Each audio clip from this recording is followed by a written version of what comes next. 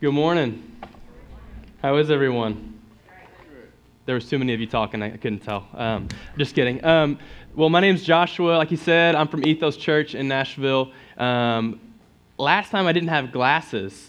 You guys look so much better this time. It's crazy. I had no idea how serious it was until I put these glasses on. But it's really good to see you guys this morning. And I literally mean that. It's good to see you guys this morning. So we're going to be continuing on in John 15. If you've got your Bibles, you can turn there. And we're going to be continuing on. Jesus has been walking through this metaphor of being the vine and the disciples being the branches. And he's talked about how Jesus is the vine and the Father is the gardener. And the other day, as I was thinking about this passage, I was looking at a tree, and I literally just had the most simple thought. I was looking at the tree and the branches and thought, if that branch falls off of that tree, that branch is kind of useless from then on, right? Because it's just kind of clear. It gets its source of life from the tree. And this is what Jesus is so good at doing, giving us just a simple picture to communicate a heavenly truth. He's telling the disciples, hey, if you're connected to me, you have life. But if you're disconnected from me, you do not have life. And so we're picking up right in the middle of this in verse 9, as Jesus continues on with this metaphor. So I'm going to read this, then I'll pray, and then we'll dig into the teaching. Are you guys here this morning? Are we alert? Are we aware that we serve a living God? That wasn't I'm asking, because I'm asking myself. I was sitting in the back, and I was like asking myself, am I here right now? You know, because how normal is this for us? This is just what we do. We come here on Sunday, and we sing. And they're typically about God, the songs are. And then a guy gets up here and says a few things, and we're like, man, that was a good teaching. Or, oh, that wasn't a great teaching. And we get communion, and we sing, and we leave again. And I just hope that I hope that we know that we serve a living God. I was praying for you guys this morning, and this kind of image just came over my heart. I was just like, I thought about Elijah calling down fire, and I thought about how silly he looked when he started dumping water on the altar. Like it was like, that was just a terrible strategy. You guys remember that story when Elijah's praying down fire from heaven? But before he does that, he's like, hey, dump a ton of water on the altar. You know how ridiculous he looked? It's like, Elijah, this is a terrible strategy. The chances of God lighting that on fire in the first place pretty slim, but if you drench it in water, I got to think your chances are going down, right? And as I was praying for us, I was like, God, I feel like our altars are wet. Like, I feel like it's unlikely that you're going to move and like change America, that you're going to revolutionize the church and you're going to reach the millions. But that's the exact altar you blaze with fire. That's the exact altar that you work with the best. So that's what I kind of just felt for us this morning. It's like, God, the altar kind of seems wet. It feels unlikely that you're going to come and just like change our city. But you are God, and that's who our faith is in. So anyway, it's a random tangent that has nothing to do with our teaching. All right, let's read verses 9 through 16. It says, as the Father has loved me, so have I loved you. Now remain in my love. If you keep my commands, you will remain in my love, just as I have kept my Father's commands and remain in his love. I have told you this so that my joy may be in you and that your joy may be complete. My command is this: love each other as I have loved you. Greater love has no one than this, to lay down one's life for one's friends. You are my friends if you do what I command. I no longer call you servants, because a servant does not know his master's business. Instead, I have called you friends, for everything that I learned from my Father I have made known to you. You did not choose me, but I chose you and appointed you so that you might go and bear fruit that will last, so that whatever you ask in my name, the Father will give you. Let's pray. God, I pray for your presence. God, you are here, and you are not containable. So, God, I pray that we wouldn't try to put you in a box to contain you. I pray that we would be open to whatever you have for us. God, I really just pray for grace in the name of Jesus to speak words from you. God, I really pray that you would enable this time to be a time where we get a bigger and truer picture of who you are. And that takes you to do that, not me, not a well-crafted teaching, not good worship. God, it takes your Holy Spirit. So I just ask you, would you just have this time, just have my heart, have my words, and have our ears. May we hear you this morning. In Jesus' name, amen. So as we walk through verses 9 through 16, I'm going to kind of break it up into two little things. So the first thing we're going to talk about is identity, all right? The second thing is instruction, all right? So the first thing is what? Identity. The second thing is what? Awesome.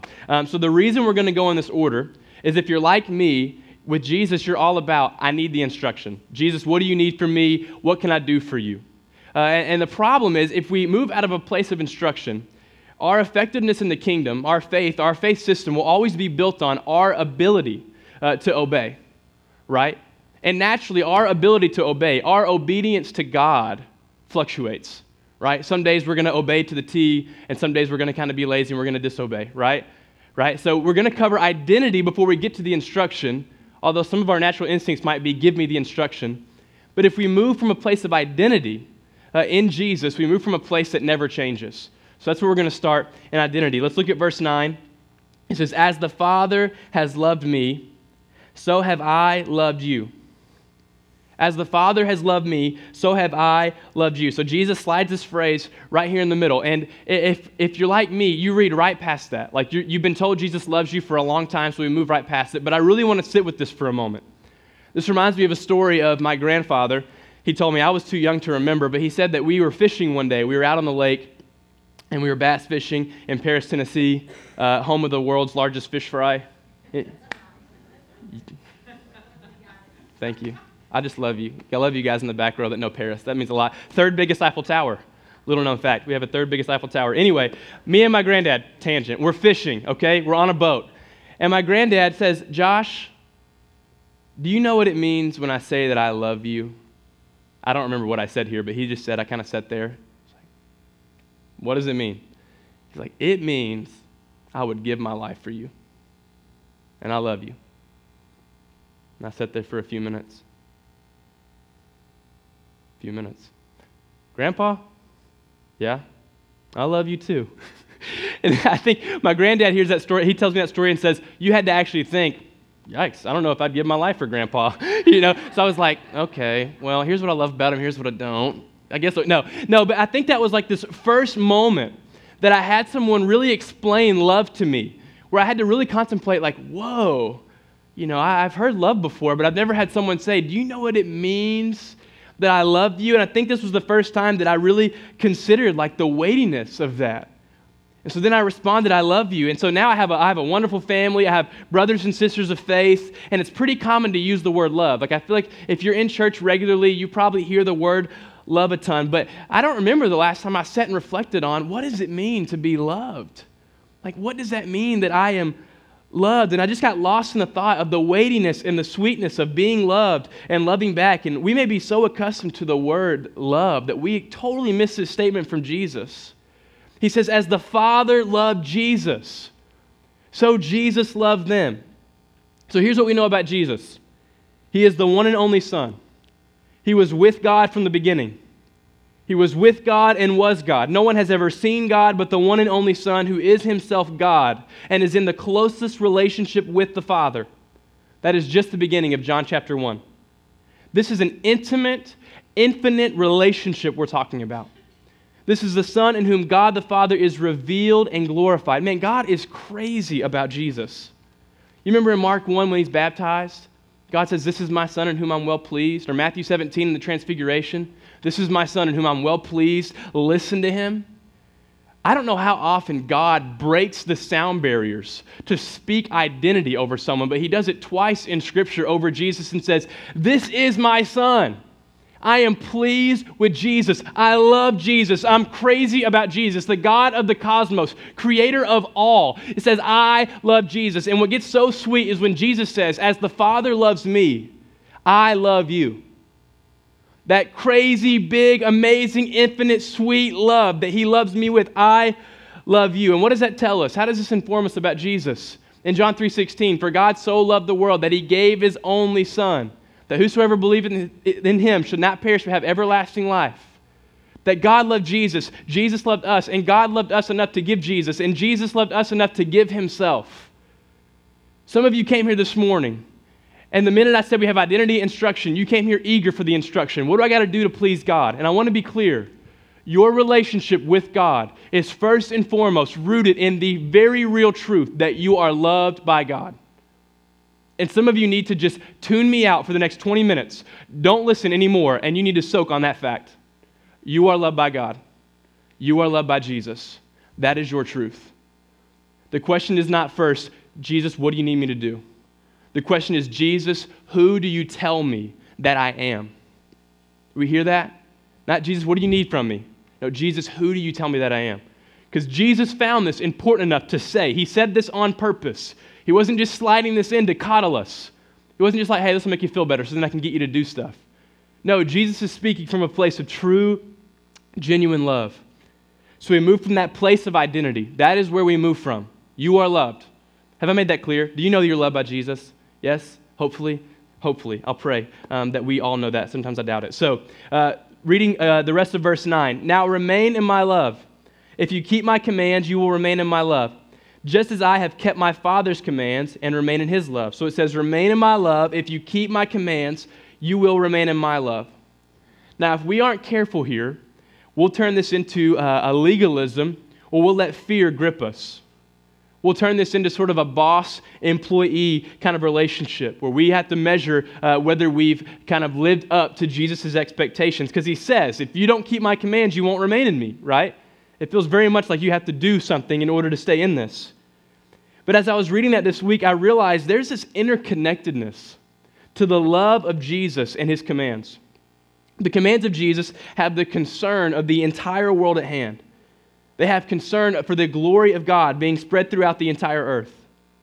So your ability to obey the commands of Jesus is not necessarily the concern of Jesus. The heart of Jesus is the glory of God filling the entire earth and people coming to know the Father through Jesus. Thus, your abiding in Jesus and your obedience is an intricate part of the kingdom of God coming to earth. So to get to know the heart of the command Jesus gives, you kind of have to understand the heart that Jesus has for it, right? And that kind of reminded me of parents. It's like you got to know the heart of the parents to understand the commands they're giving you. So as I was talking to Adam, this sort of just came to my mind. When my parents, they raised me, and they told me to always say yes, ma'am, and no, ma'am, and yes, sir, and no, sir. And, you know, when I was younger, I thought it was kind of weird. I didn't understand what was going on there. But see, my parents, they weren't telling me to be well-mannered, to just kind of like reign over me and prove that they had authority, right? They weren't saying, hey, say yes, ma'am, and no, ma'am, and yes, sir, and no, sir, just to tell me what to do, right? They knew that a well-mannered guy has a better shot at getting the job, at keeping the job, at getting the promotion.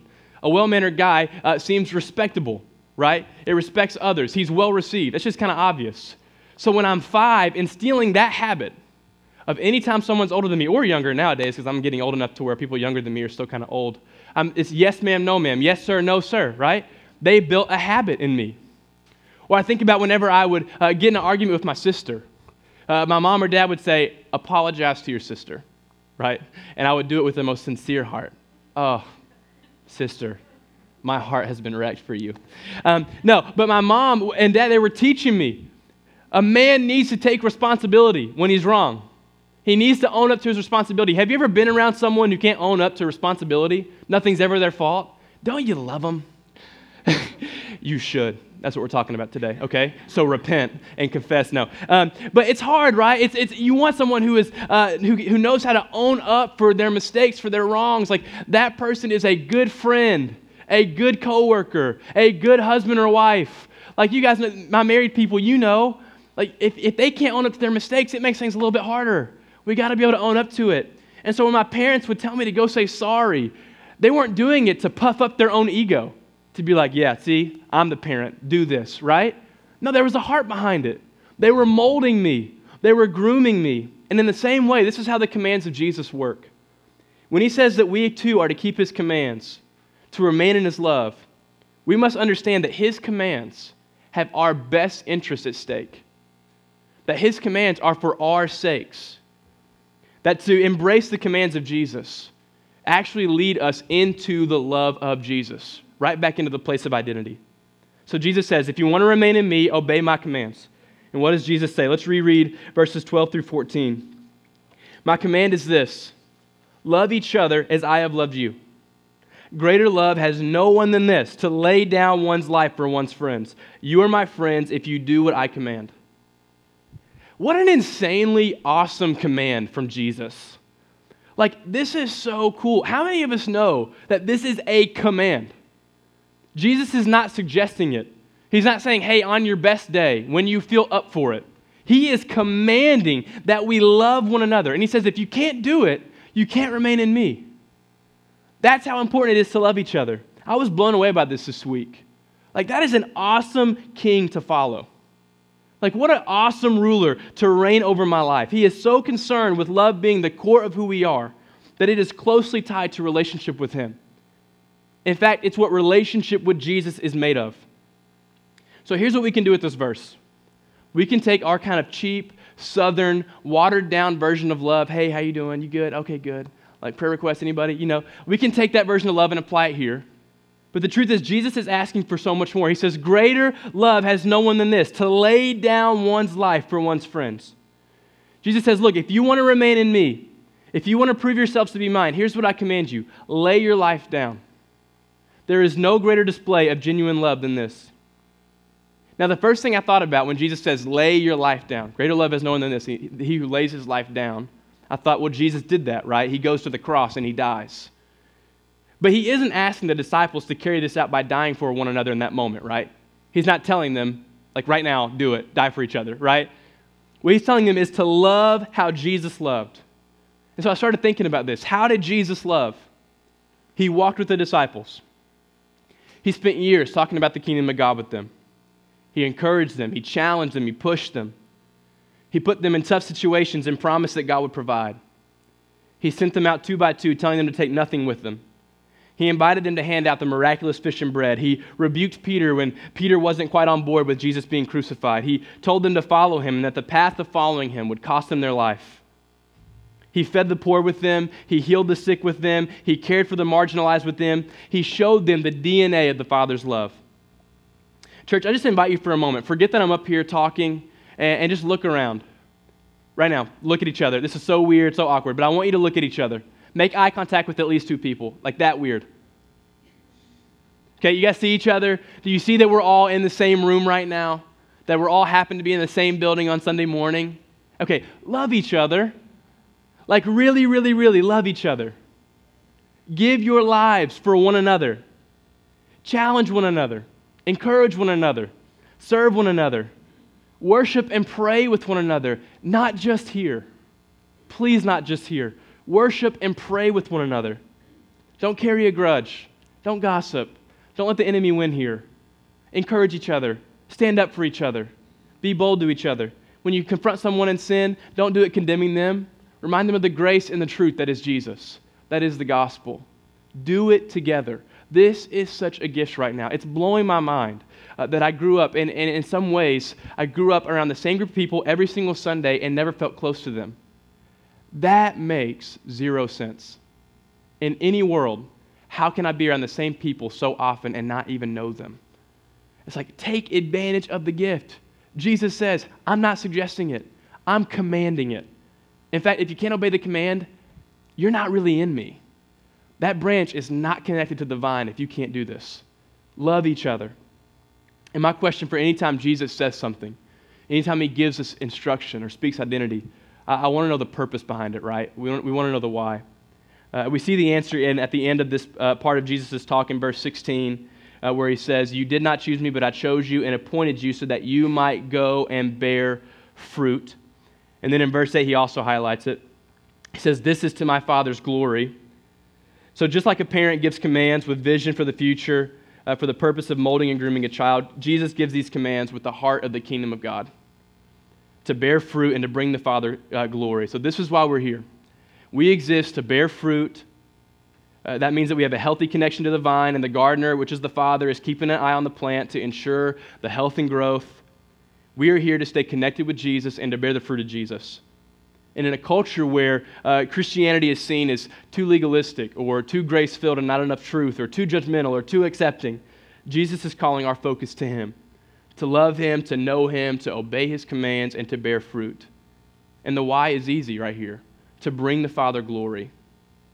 We are here, we are purposed here to bring the Father glory. We are glory bearers, to further the name of Jesus and to abide by the Lord's prayer. Your kingdom come on earth as it is in heaven. Now, it's one thing to sit here and to get excited and to give a pep talk about this, but it's a whole other thing to actually take this and start letting it affect our reality, right? To change our Monday. And so I started thinking, what are some ways we can start living into this scripture to love one another as Jesus has loved us, to give our lives for one another? I think the first thing is prayer, right? Prayer that listens and examines the heart. Maybe for some of you, you need to come before God and say, God, like, where am I not allowing the truth of your love to come to my heart? Where am I keeping you at arm's length? Where am I not accepting the truth that I am loved? Or where are you pointing me somewhere and I'm just saying like, no, I'm not ready for that. I don't want to give that up. Where are you asking for more? And then I think it moves to one another. You start paying attention to the Gospels. You kind of watch how Jesus moved. Maybe you do something practical. You notice that Jesus often took the disciples with him, and as he walked, he would teach. And maybe you're like, I want to start walking and teaching with someone. I remember one time my friend Dave, he's just such a mentor and a discipler of me. And I remember we went to the mall. He had to run an errand. And as we were in the mall, he told me to take my teaching notes with me into the mall. I thought that was so weird. I was like, I had to do a bunch of teaching notes for him. He said, bring them to the mall.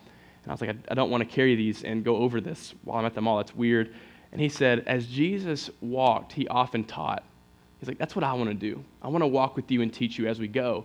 And I had never heard someone do that in all my life of church. I had never heard someone say, I want to practically do what Jesus practically did. And so maybe that's something for us. Maybe that's the next step for us as a church. What did Jesus practically do? How can we do that? You know, Jesus was with Peter on the beach, and he forgives Peter. Who do I need to forgive? And then lastly, I think we ask ourselves as a church, are we bearing fruit? Are we actually bearing fruit? And if we're not, God, where are some areas where we can bear more fruit in the world? So I'm going to invite the band to go ahead and come up here. We're going to have a time of communion. I just want to invite you guys to just reflect. Some of you, it's going to be an identity thing. Like, you don't believe God loves you. Just truth be told, you don't really believe that. You need to soak in that truth that you are loved by Jesus. And some of it's going to be, we need to love each other better.